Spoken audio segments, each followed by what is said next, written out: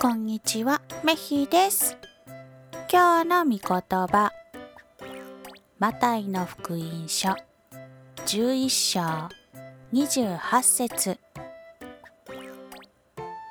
重い束縛を受けて疲れ果てている人たちよ。さあ、私のところに来なさい。あなた方を休ませてあげましょう。